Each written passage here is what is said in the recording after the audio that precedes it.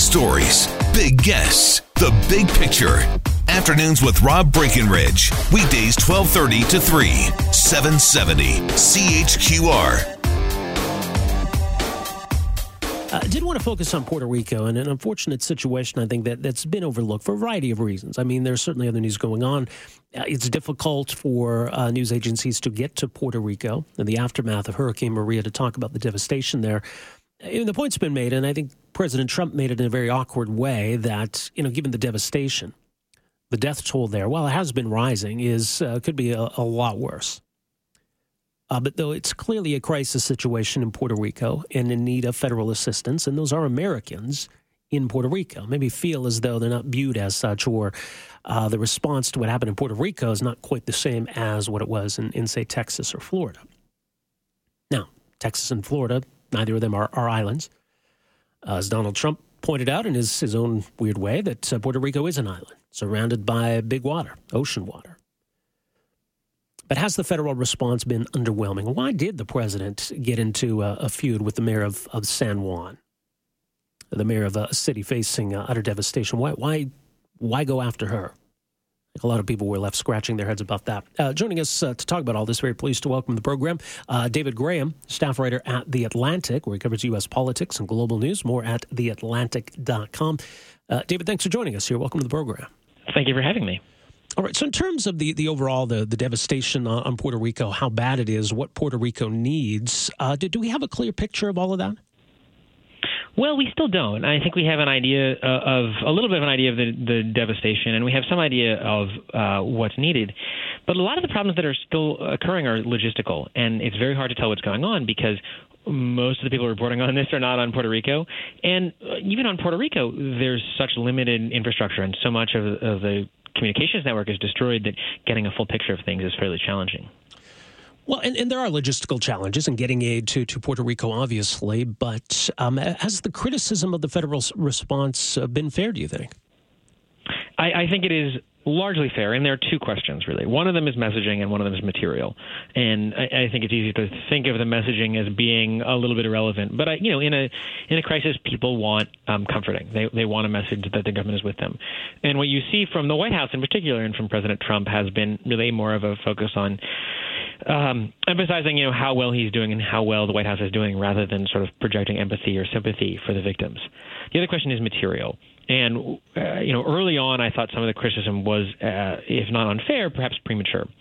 But as we see continued problems getting stuff out and getting aid to people, these are largely things that only the federal government can do. The Army Corps of Engineers is really the only group that is in a position to rebuild the electrical grid. The Air Force is the best position to bring helicopters in and to improve flight control. And those are the things we don't see the federal government doing yet. It did seem really strange, I think, to a lot of observers to have the president picking a fight with the mayor of San Juan as he's tweeting from a luxury golf course. She's sleeping on a cot in a relief shelter in the midst of this devastated city. What was it that she did or said that got him so upset? It's really a remarkable thing because she did not name him personally. She has been out there saying, we need more help, but was early on complimentary of the White House. Thursday, the acting Secretary of Homeland Security, Elaine Duke, said, this is a good news story. We're doing a great job on Puerto Rico. And that didn't go over well with the mayor. She was asked on live television on CNN about that on Friday, and she said, this isn't a good news story. People are dying.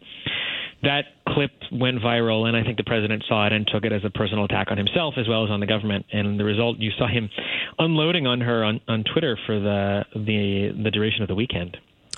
But does all of this underscore kind of the frustrations that Puerto Rico's dealing with beyond the hurricane, obviously, that they are Americans, but they don't seem to be treated as Americans. They don't have a say in electing the government, that they're often forgotten, that they're dealing with this debt situation that doesn't seem like it's a priority to anybody else in Washington, D.C. Now that they're going through this catastrophe, does it seem to be underscoring or at least confirming for them this notion that they don't matter as much? I think that's exactly right. This comes in the context of several years of economic crisis and Washington dealing, I think, with a somewhat heavy hand with Puerto Rico. Puerto Ricans would wanted the opportunity to declare bankruptcy, and they want more leeway to restructure. And what the federal government has said is, you can't do that, and we're going to take control of that. So you already have a little bit of anger about that. There's also a long-running debate about whether Puerto Rico should be a state and whether Puerto Ricans want statehood. And so to have the president come out and speak a lot about the debt, yesterday he said that the relief effort had blown a hole in the budget. Previously, he said that Puerto Rico's debt makes it, harder to lead the recovery. And so I do think that these are piling frustrations upon frustrations that already existed. Right. And then you had the president suggest today that they would wipe out Puerto Rico's debt. And you had others in the White House saying, well, no, don't read too much into that. They're walking back that statement, which confused a lot of people when he said it.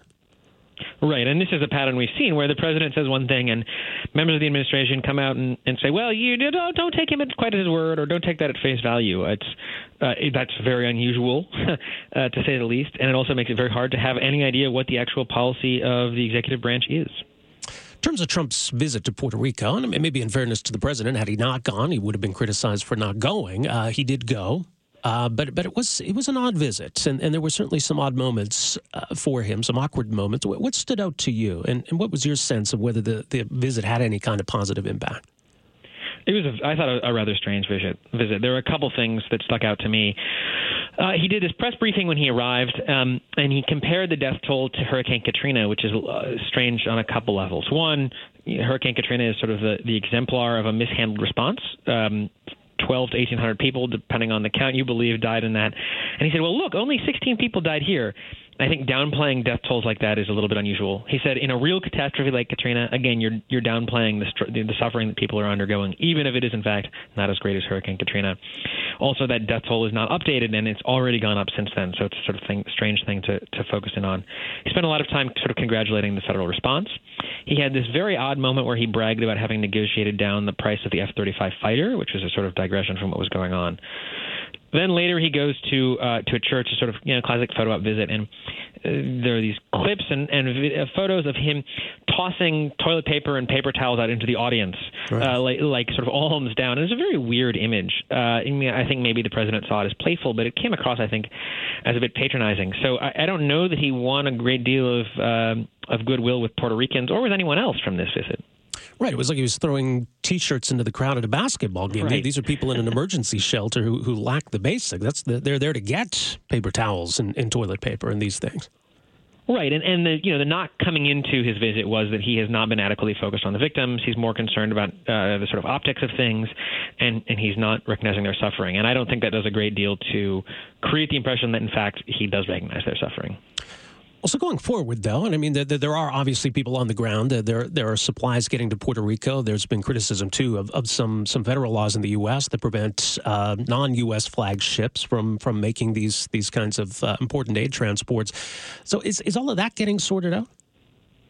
It seems to slowly be getting sorted out. I think there's a certain amount of truth to the fact that this is a very challenging situation. This is arguably the most challenging disaster relief effort in American history because you are dealing, as the president said, with an island. You can't just truck things in the way that you do in to Texas or to Florida or anywhere else where there's a major disaster. It does have to come by boat. What's more, once it gets to the island, you have to get it to people. And the idea of the final mile being the most difficult one is standard in disasters. It's very easy to get materials to the main setting. It's getting them, that last bit. All that said, it is very slow. Anytime people don't have food and medicine and water, they're going to be upset. And, the federal government is the only organization that has the kind of logistical power to deal with that. But instead, you have the president saying, I need the Puerto Ricans to do more. This is really on them. Really interesting. Much more at theatlantic.com. David, thanks so much for joining us here today. Really appreciate this. Thank you for having me. That's David Graham, staff writer at The Atlantic, covers U.S. politics and global news. So, yeah, you did have the weird situation today. So what Donald Trump had said to Fox of Puerto Rico, quote, they owe a lot of money to your friends on Wall Street, and we're going to have to wipe that out. You can say goodbye to that. And then you had the White House backpedaling that, well, no, not exactly. So no one's quite sure what that meant. You had Mick Mulvaney, Office of Management and Budget Director, I wouldn't take it word for word with that. I spoke to the president about this at some length yesterday as we flew home on Air Force One. What we're focusing on right now is the federal effort to make sure the island is safe and rebuilding that island. So some confusion about those remarks. Now, there is something called the Jones Act, and this was something that took a while before this was dealt with, but I think it was temporarily waived, but the law will continue to exist. It was, as the Cato Institute describes it, more formally known as the Merchant Marine Act of 1920. The Jones Act mandates that goods traveling by water between U.S. ports be carried on ships that are built in the U.S., registered in the U.S., are at least 75% American-owned and at least 75% American-crewed, as in C-R-E-W-E-D. The results have been universally abysmal. The Jones Act reduces choice and competition among shipping providers, driving transportation costs higher. A 2015 report by a group of economists found that shipping costs to Puerto Rico are twice that of neighboring island, costs that are then passed along to consumers. The law certainly hasn't achieved its stated goal of developing and encouraging the maintenance of a merchant marine capable of supporting the U.S. in times of war. As economist Thomas Grenis notes, from 2000 to 2016, the number of large Jones Act eligible ships in the U.S. fleet actually declined from 193 down to 91. Fewer ships means fewer jobs. So it sounds like it's a pretty bad law. At least it was temporarily put on hold, but it's still on the books. All right, 403-974-8255 is our number. We're back with more right after this. Afternoons with Rob Breckenridge, starting at 12:30 on News Talk 770 Calgary.